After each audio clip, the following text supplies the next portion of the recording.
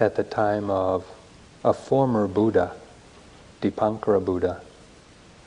There was an ascetic named Sumedha, and at one point in his practice, the Buddha, the Dipankara Buddha, was coming nearby where Sumedha was living. And Sumedha was given a piece of the path, a piece of the roadway upon which the Buddha would walk to prepare and to decorate with flowers and to sweep clean and to make it suitable for the Buddha. And when that Dipankara Buddha came by his spot, the ascetic Sumedha was so taken by the radiance and the obvious nobility and perfection of the Buddha that he made a vow to himself that one day in the future he too would like to become a Buddha and to develop such qualities as he saw before him. And Dipankara Buddha, it said, recognized the sincerity and the integrity of that vow and acknowledged to that ascetic that indeed, in some future life, he would become a Buddha. That ascetic then practiced for innumerable lifetimes in order to perfect the qualities necessary to become a Buddha. And 2,500 years ago, born as the Prince Siddhartha, did in fact become Gautama Buddha.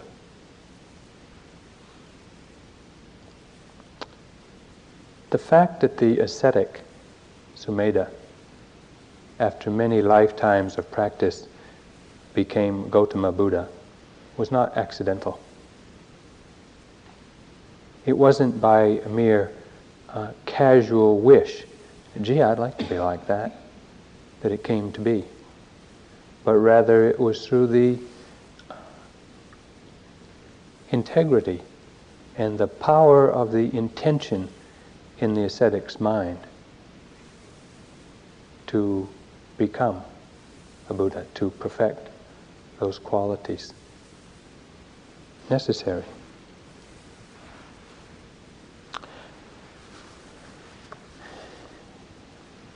Our intentions, like the intentions of the ascetic, are powerful, and they carry implications that extend far beyond the moment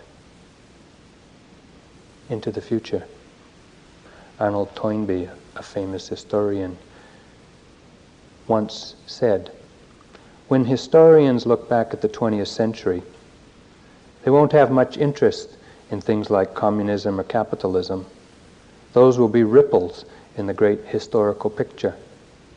What will really be significant is the impact of Buddhism as it enters the West, because Buddhism has transformed every culture it has entered, and Buddhism has been transformed by its entry into that culture."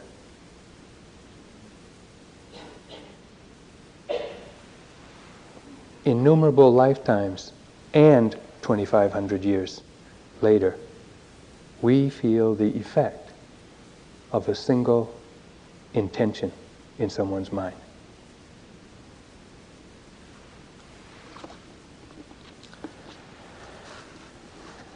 The result that we experience, that we have access to, is the result of the lawful unfolding of karma. That inherent in every action, every intentional action, is the potential to produce an effect. How can we understand the story of the ascetic Sumedha? How can we understand the law of karma in order to support our practice here? In order to make sense of what it is we're doing here? To understand our experiences of pleasure and pain and sorrow and happiness and ease and difficulty? How can we make sense of our suffering here?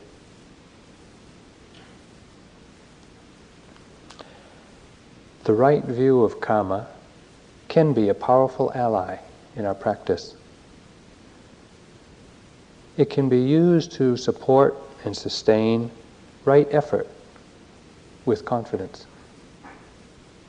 It can be used to help adjust our attitudes so that we more wisely regard the range of pleasant and unpleasant experiences that we come across. It can offer us an understanding of the nature of the obsessions in our mind, the power of habit, and how to break habits, or how to let go of habits. And it can help us to live an orderly life. Personally, I don't know whether the law of karma is true or false. I can see from my own experience generally I can verify the broad outlines that indeed actions do have results.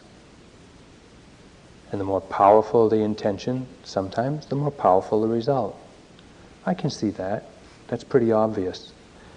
What I can't see and can't confirm is all the minutiae of specific claims about kamma and the law of kamma, that such and such actions have such and such result. I don't know that.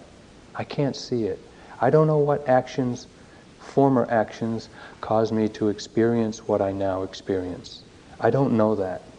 But over the years of my practice in this lifetime, I have seen how I've grown to live as if the law of karma were true, without needing any more proof than that.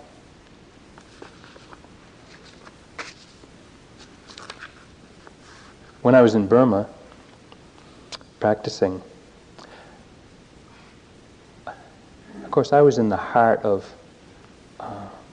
Buddhist practice, not just Buddhist theory, but Buddhist practice, living in the monastery that I was in. And the belief or the confirmation that they have that the law of karma is so is just phenomenal. And often Burmese would come to me and acknowledge that in past lives I had been their teacher and that they wanted to reestablish that connection in the present life and support my being a monk in Burma. The first dozen times or so, I thought it was some kind of hype or some kind of angle, to get in somehow. I didn't know what they were going to get from it, but after a while I stopped questioning how they could believe such things and just believed them. At least believed their sincerity and accepted their strong trust and their devotion and their faith in me even, although sometimes that felt like a burden.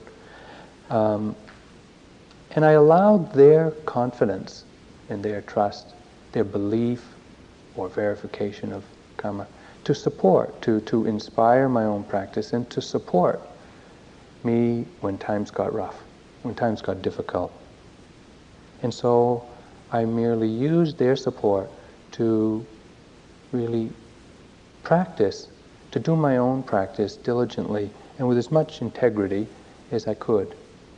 I still don't know whether it's true or not, but it was helpful in my practice. So what is the law of karma anyway? Basically, or essentially, the law of karma states that all volitional thoughts, speech, and actions contain the potential to produce effects. That means that actions rooted in greed, hatred, and delusion produce somewhere in the maybe near future, sometimes in the far future, pleasant results that we experience as pleasantness in the body, pleasantness in the mind. It means that actions rooted in generosity. Wait a minute.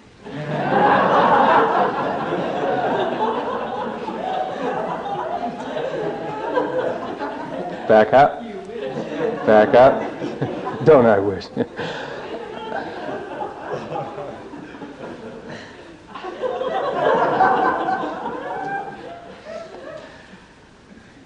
Somebody wrote the wrong notes here.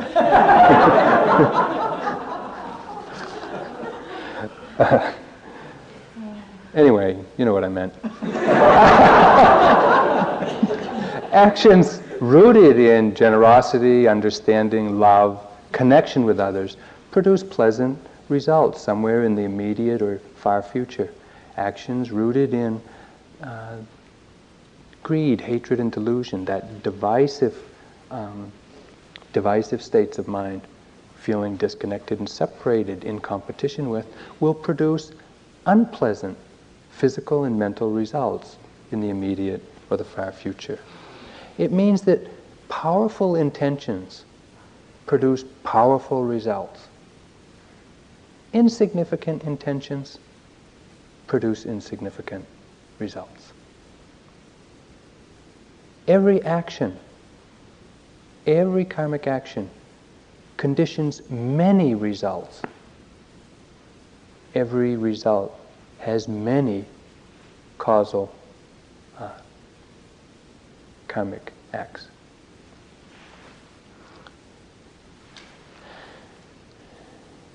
Karma operates throughout our entire life. All that we experience, the pleasantness and unpleasantness of this life, is the result or the karmically conditioned by actions in the past. The Buddha was wise enough to say, don't try to figure it out. It'll drive you crazy. But we can get a sense of it, and when we look in our own practice.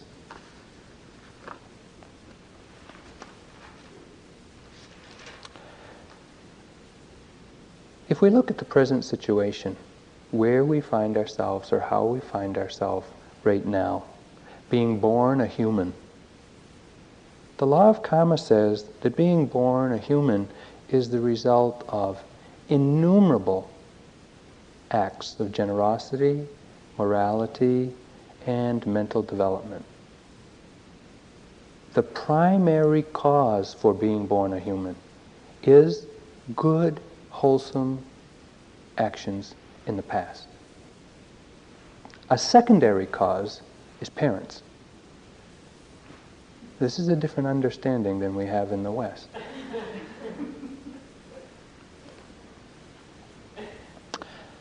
The law of karma says that the human realm is the most beneficial for practicing the Dharma because we do experience a fair amount of pleasantness and unpleasantness.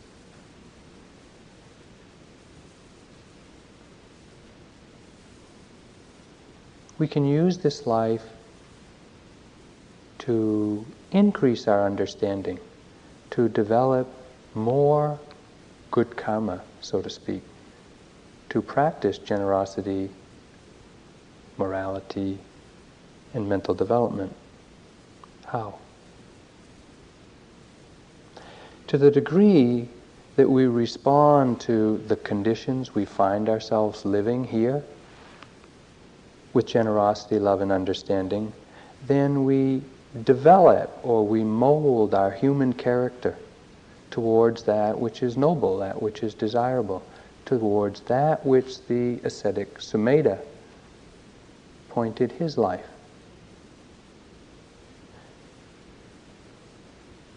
We can see that we have choice. We have innumerable choices to make, decisions to make in our life.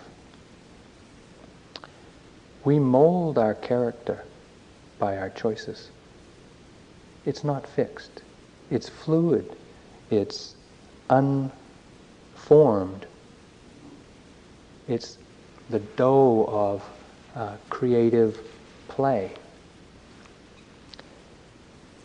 But we need to understand what it is we're doing with this unformed potential within us. The body, of course, it has its own hard wiring. It is born, it's going to grow old, it's going to get sick, it's going to die. That is a given. The mind, on the other hand, has the potential to grow, to mature, to develop, but it's not a given. It's our choice in each and every moment of life how to respond to the given situation, the given conditions.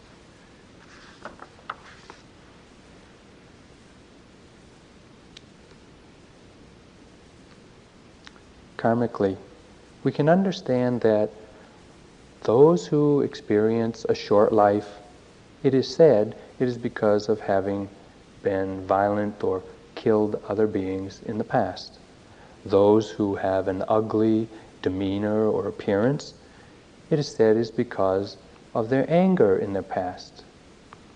Those who are beautiful and attractive, it's said is because they were loving and kind in the past. Those who are poor and without much material goods, it is said it's because of their being attached and stingy in the past. While those who are wealthy and live with a sense of abundance, it is said it's because they were generous in the past.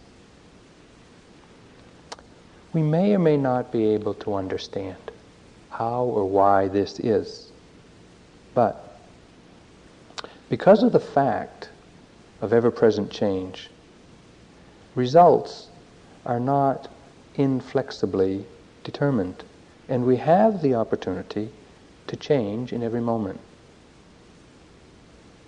We can see, even superficially in our own experience, what happens when we get angry.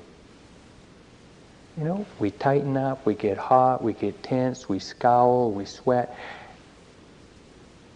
We don't feel good, we don't look good, we don't act good.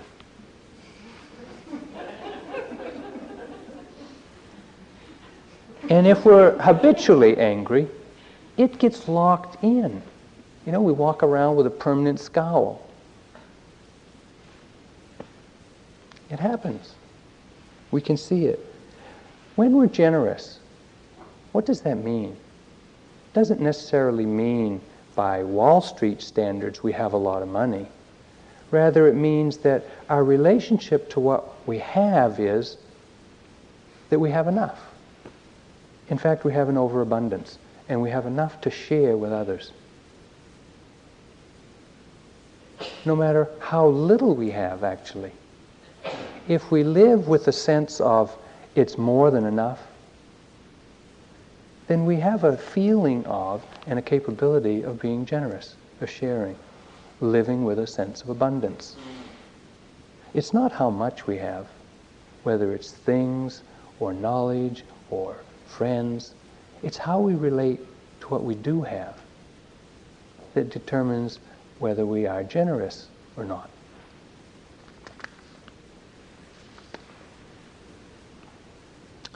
But we can see that at any moment, any urge can arise.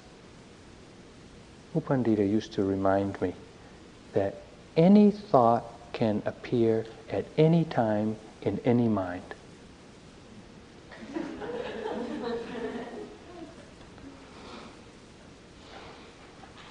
And so we have to know that we're going to see a lot of potential, a lot of possibilities, a lot of choices. One of the great supports for practice, maybe one of the real benefits of living in a monastery as a monk or nun, is that you don't have to make any choices. Everything, nearly everything, is decided for you. When to practice, when to eat, how to eat, where to eat, who to eat with, how much to eat, when to sleep, how much to sleep, how to sleep, what to wear, when to wear, how to wear. Everything is decided by the rules. You know, all you have to do is watch the mind. Great support for practice. Tremendous support, because you don't have to make decisions.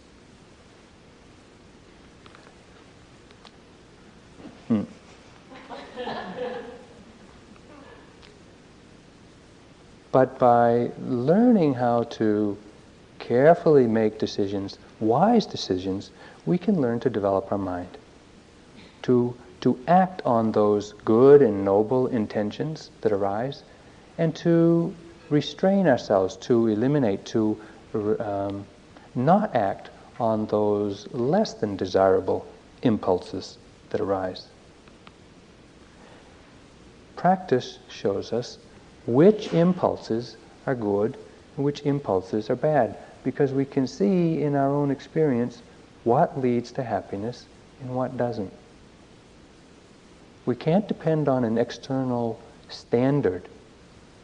Not Hollywood, nor Washington, D.C., nor Wall Street, or whoever else is going to know what makes you happy.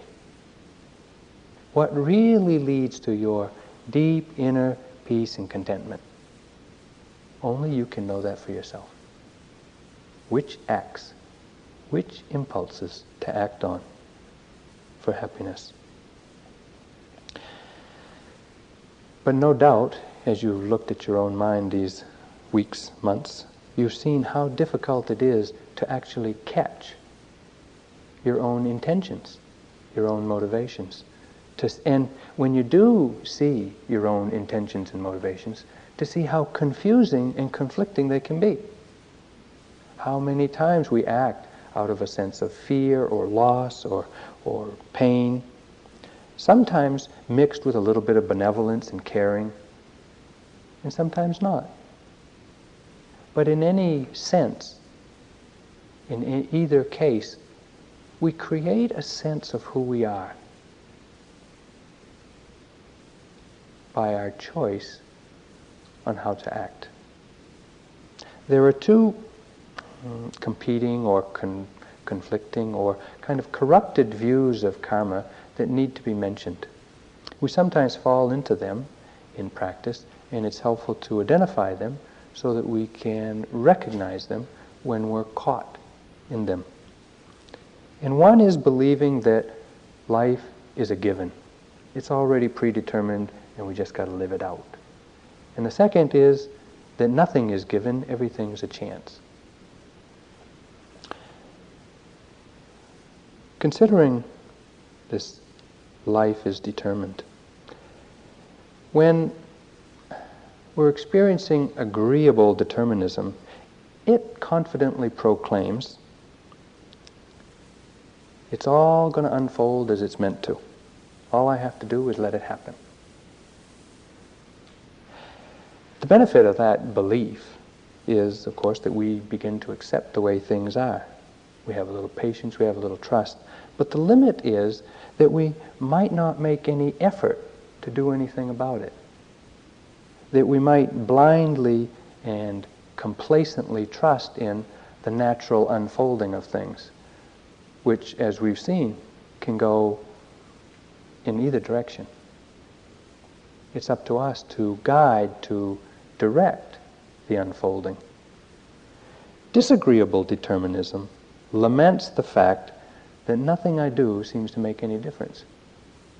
And we all fall into this at times in our practice.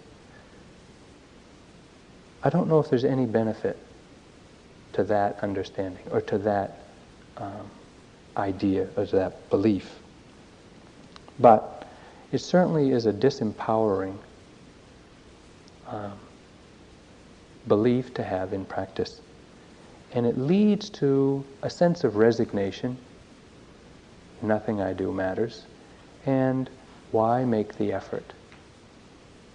When we fall into either of these agreeable or disagreeable views of determinism, our practice is not going to be supported well. The second wrong view is that of chance, believing that and acting as if things are just happening by chance, that there's no real cause for things, that we didn't really make it happen, or we didn't do anything to deserve this, falling victim, so to speak. Agreeable chance boasts, I can make good use of anything that happens. All experience is my teacher from which I know I'll benefit. It's true, all of our experience can be a teacher. That's the positive side. We can have a lot of confidence, a lot of energy, and even some understanding of how to see what's offered by life. The limitation is that it can also lead to a very Pollyanna-ish attitude where everything's wonderful, even dukkha. And we can get complacent in just letting things be bad.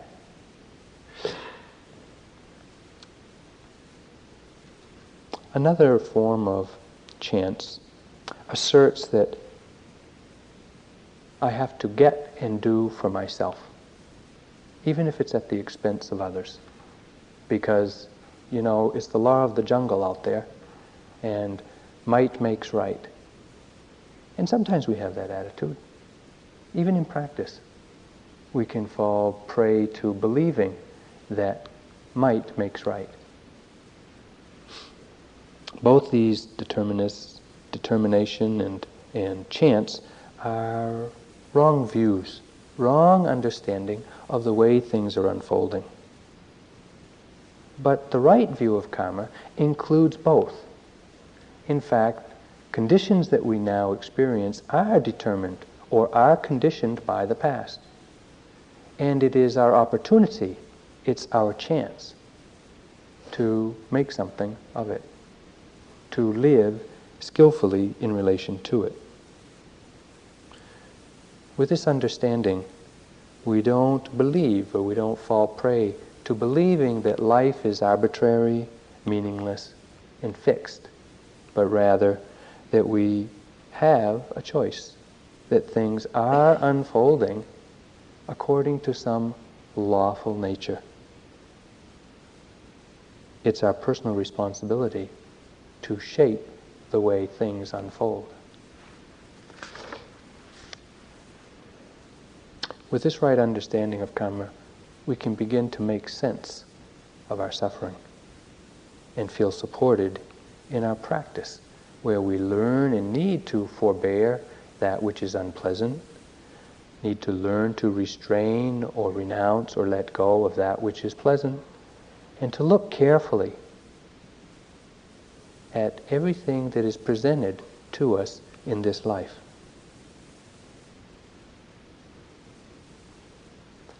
When we understand the law of karma, it makes sense to work for or to be motivated by the intention or the wish to relieve the suffering of all beings, including our own, and for realizing the truth of freedom.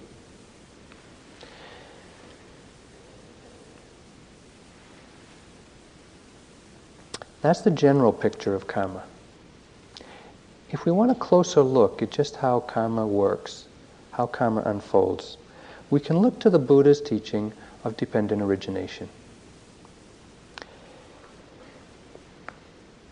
Here, in the teaching of dependent origination, life, or the wheel of life, all of samsara, is seen as the lawful unfolding of karma, of cause and effect.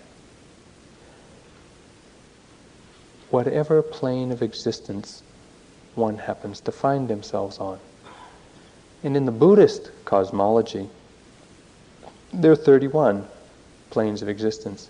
We can understand them as being somewhere else, or we can understand them as being within our own experience here.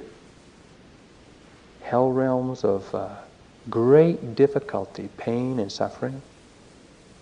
Heavenly realms of great joy, bliss, and very, very subtle understandings of the nature of mind. Experiencing absorptions in loving kindness, compassion, even immaterial experiences where the mind is absorbed in infinite space or consciousness or even nothing. All these are within the realm of samsara, planes of existence, which we can find ourselves living here as a human being. But in this understanding of the wheel of life,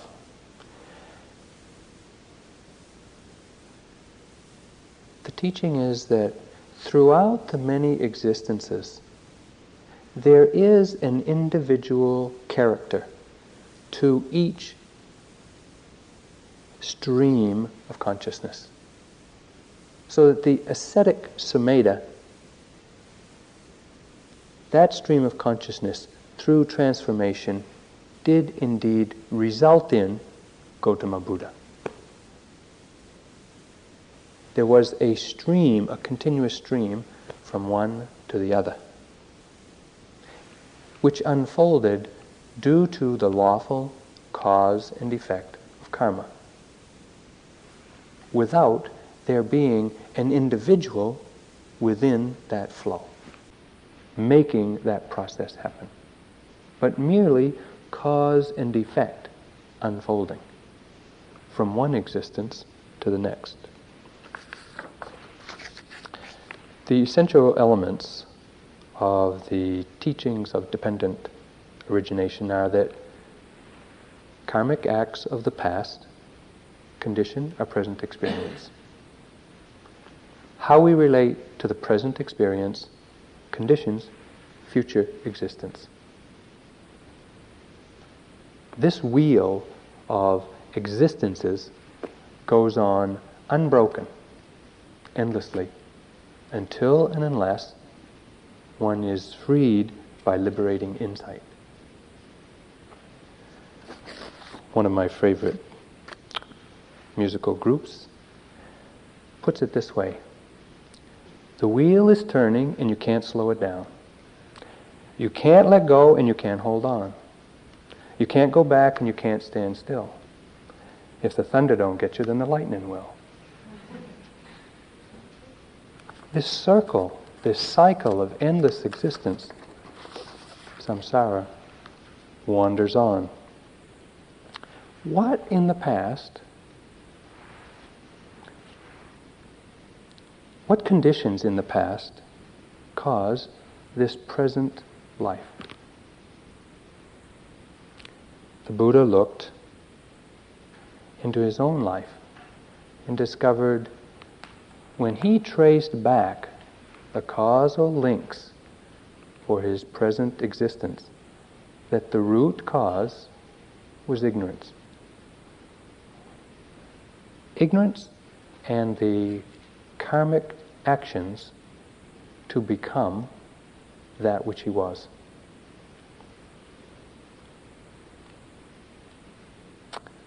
In the past, when living without mindful awareness, we believe that it is possible to create a stable, happy, secure, satisfying, fulfilling existence.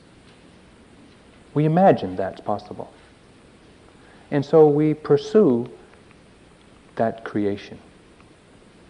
We try to construct that in our minds and in our life. But this imagination denies or ignores the three characteristics which we have seen here in practice. That all things are impermanent, that experience is incapable of providing a stable satisfaction, and that there is no self-entity to which this is happening. What we fail to see in that construction, in that imagination, is that every sense of self that appears is due to conditions. Physical conditions, mental conditions, external conditions come together and creates a sense of I, me. And we like it or we dislike it. But when those conditions change, that sense of I changes, disappears, ceases to exist.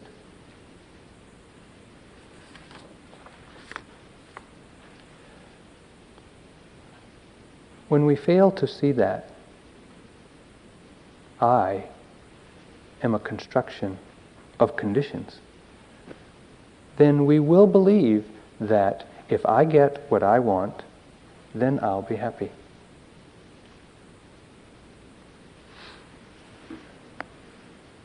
in pursuit of what we want.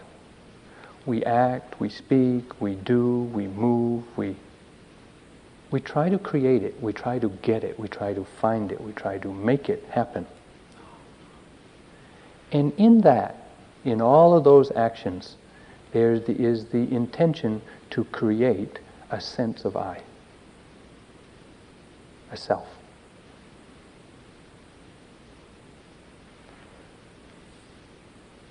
And that potential I is planted in the stream of consciousness. And when conditions come together, that I will manifest in an experience. I'm a yogi. I'm here doing this retreat. We have imagined this innumerable times. Now it's coming true. Are we happy? Didn't we have that belief that if I could just do that 3-month retreat, then I'd be happy?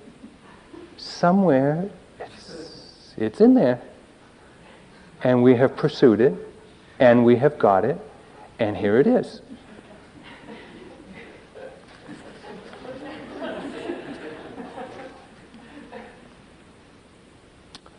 What we also see as we sit here is how many other potential I's there are waiting to manifest. All of those thoughts, all of those desires, all of those plans, all of those things that we want to do and get and become, they're all potential, just waiting. In the mind, they're relatively benign. But when we start speaking them and acting them, they become very real, very solid. And that sense of who I am creating and constructing becomes very difficult to let go of. Not only because of our attachment to that sense of who I am or want to become, but because other people then see and react and give reflection back and feedback to you that very same sense of self that you're putting out.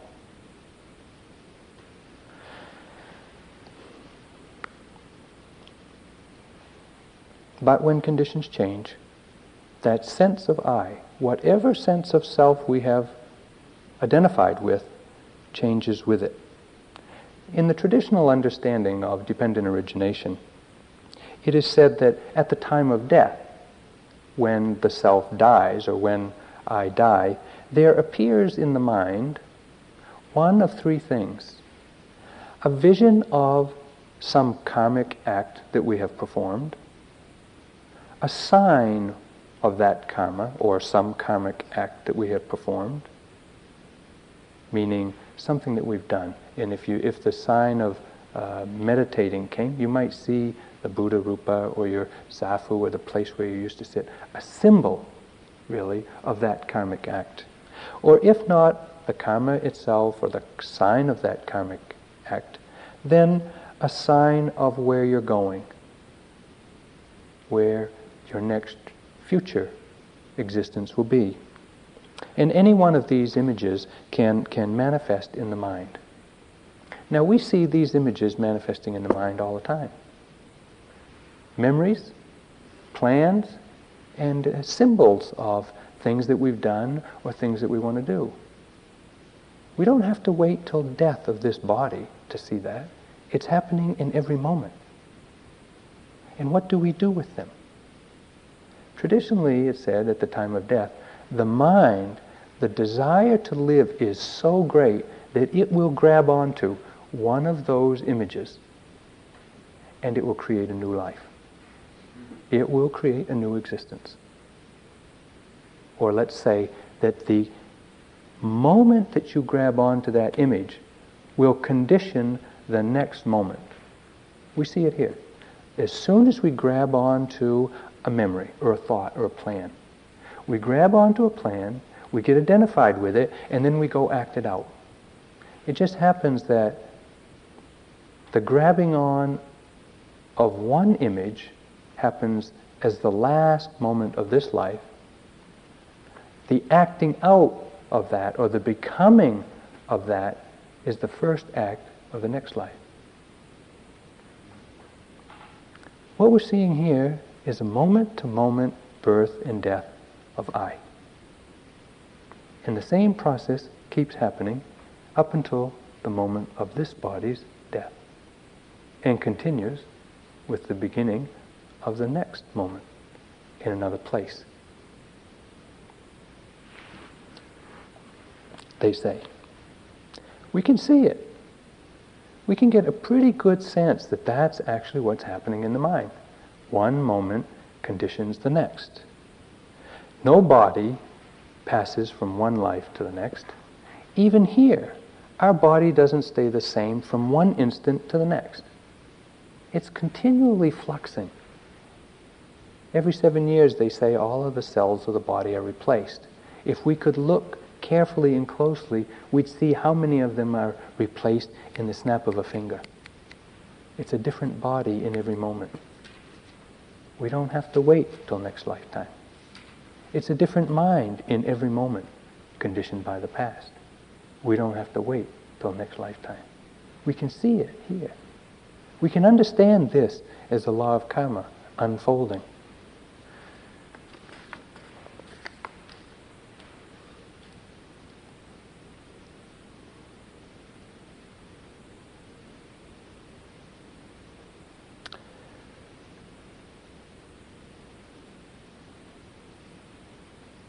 So as the past karmic acts unfold their result in our current present, how we relate to the present situation determines or conditions our future existence, or our future sense of who we are, who we will become.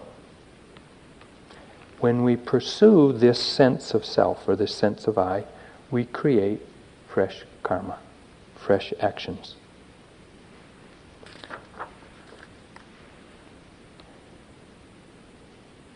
With the birth of any sense of self, with the creation of any I, with identifying with any sense of who we are, there is the inevitable termination of it. When conditions change, that sense of self will dissolve. And that's painful. That's a loss that we grieve, that we fear, maybe that we want, if it's an unpleasant or an undesirable sense of self. But it's this termination of, or this ending of, who we think we are that is so painful to discover in practice, so difficult to let go of.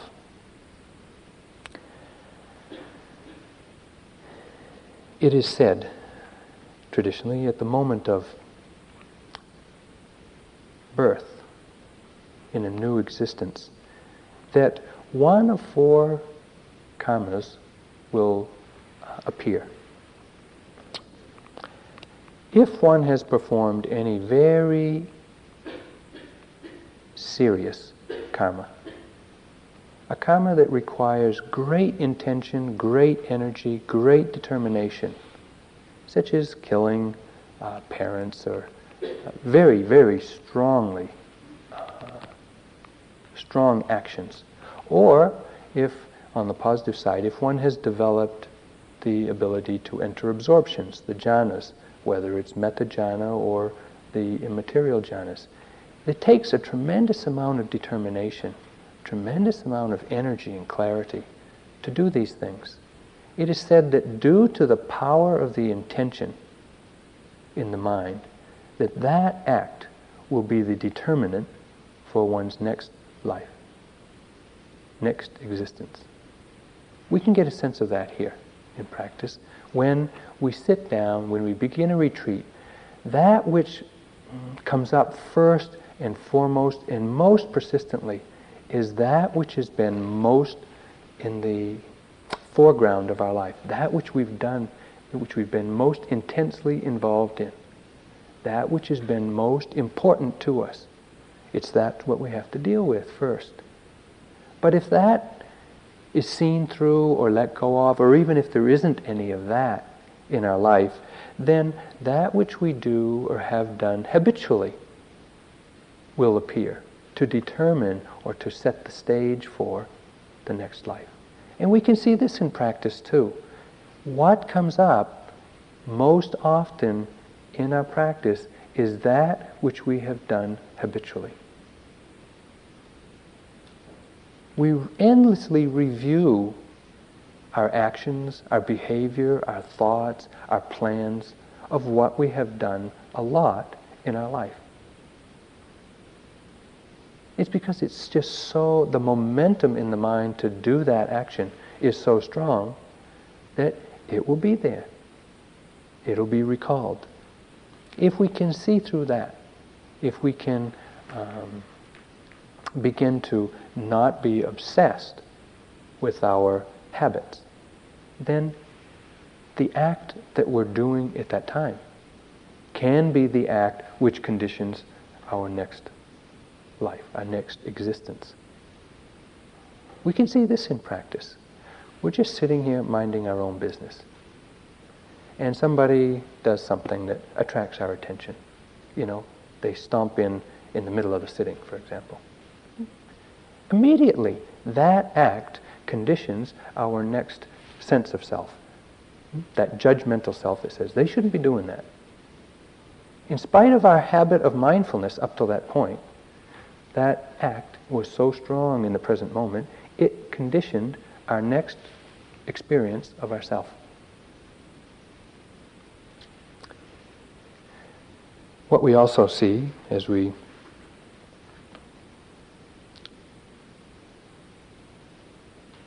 begin to open to the full range of stuff in our mind is that anything we have ever done, no matter how insignificant, whether it's this lifetime or another lifetime, can come to the mind and we can obsess on it. I mean, we've all seen this, how some insignificant thing from some years back that we can't remember or couldn't remember comes into the mind and it just hangs in there and we can't get it out. Then it conditions our next sense of ourself. That next moment's experience of, you know, I like it, I don't like it, why is this happening to me, or whatever. When I was in Burma, I think I might have told this story to some of you. When I was in Burma, there was, in the monasteries there, a lot of the elderly people, men and women who have no family and have retired or whatever, they go to live in the monastery and they just do a little bit of work, sweeping and cleaning and helping with the food preparation, and then they just sit and do their practice for the rest of the day. And one of these women living in the monastery I was in Burma was doing her practice, her meditation one day in one of the women's meditation hall, and she died. She was just sitting there and she died. And her family, when her children or whoever were told and came to get the body, they were so happy that she died while she was meditating, believing that that last act of trying to be mindful would be the determinant condition for her next life. There was also a monk there who came to the monastery a couple times, and once I saw him and was speaking with him. He was very friendly, very likable monk, and a lot of the other monks enjoyed it when he came to the monastery, and so they introduced me and I spoke to them briefly. And he had come to Rangoon because he wasn't feeling well. He went to the doctors, and he was there for a week or so, went back to his monastery in some other part of Burma, and I heard later that after he returned to his monastery, he was giving a Dharma talk one night and died. And it was considered to be maybe the best conditions for dying, to be giving or listening or practicing the Dharma as a really powerful last act to condition one's next life, one's next existence.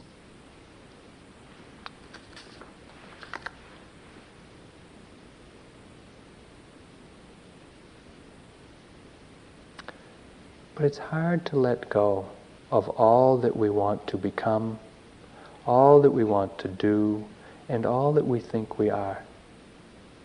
It's painful to let go. It's hard to die.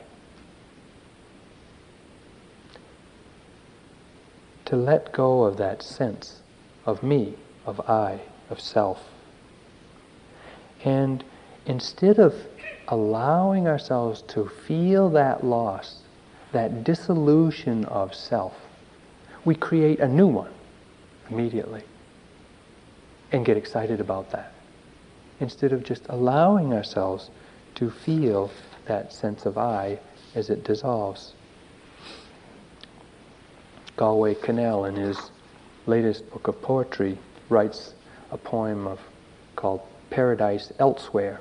And he ends the poem by saying, "Yet it has happened to many others, and to you too, Galway, when illness or unhappiness or imagining the future wears an empty place inside us, the idea of paradise elsewhere quickly fills it." When we feel that emptiness inside us, we also quickly fill it with the idea of paradise elsewhere, another sense of self better than this one.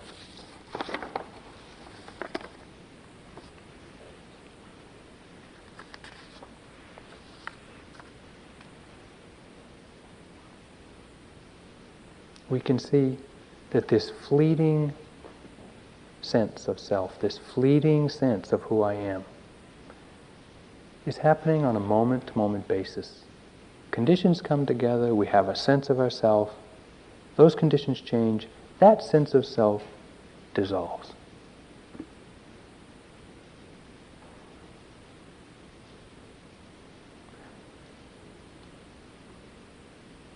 When we imagine what we can become next and pursue it, the cycle continues endlessly.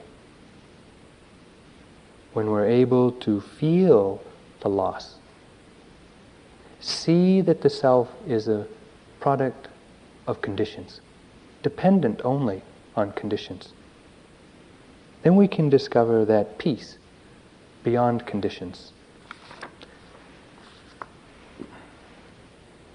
Given that we've accumulated an infinite amount of karma in the past that we can't do anything about, we can only deal with the present moment.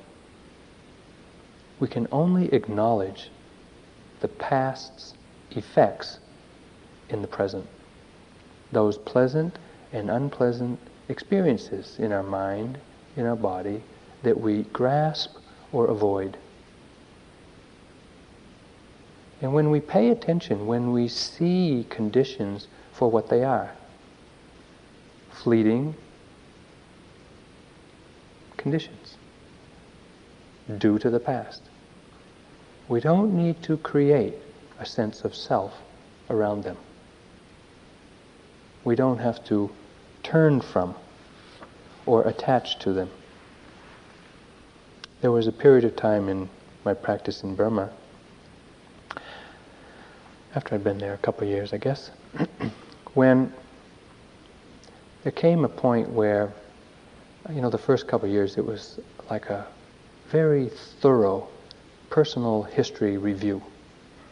And there were endless scenarios that played out in my mind. If only, X, Y, Z. If only I'd said this, done this, or they'd said this, or they'd done this, ... happily ever after. Infinite number of scenarios appear in the mind, and if I was to act on them, they would just lead on to more. But if you see them, you just let them go. But after doing that history review, and then seeing that all that I was expecting from practice wasn't going to bring me anything, whether I was waiting for that kind word from U Pandita, or that good meal that they served every couple of weeks at the monastery, or the letter from home, or another monk that come to the monastery, or the other monk that left the monastery, there wasn't going to be any other sense of self created. It just wasn't going to happen. That conditions were merely playing themselves out, and there wasn't any constellation of conditions that was ever going to make it okay, that was ever going to create a sense of me that was okay. When you see that, when you really see that there aren't any conditions necessary for happiness, for peace, then you can let the sense of self go. You can see through that constructed sense of self that's dependent on conditions. That's our task here, to see clearly the nature of conditions and how they create a sense of self. Let that sense of self die and live with the changing conditions. To discover that freedom that is beyond conditions, and to be all that you're able to be. To be that full blossom, to let all the petals of your being unfold.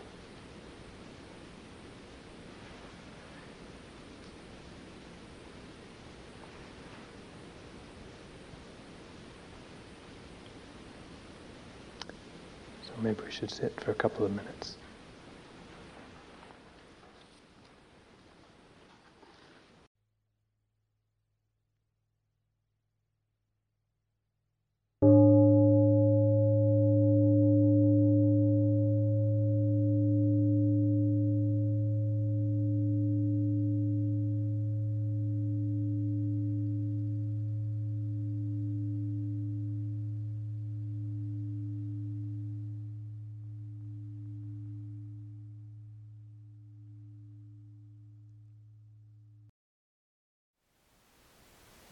Thank you for listening. To learn how you can support the teachers and Dharma Seed, please visit dharmaseed.org/donate.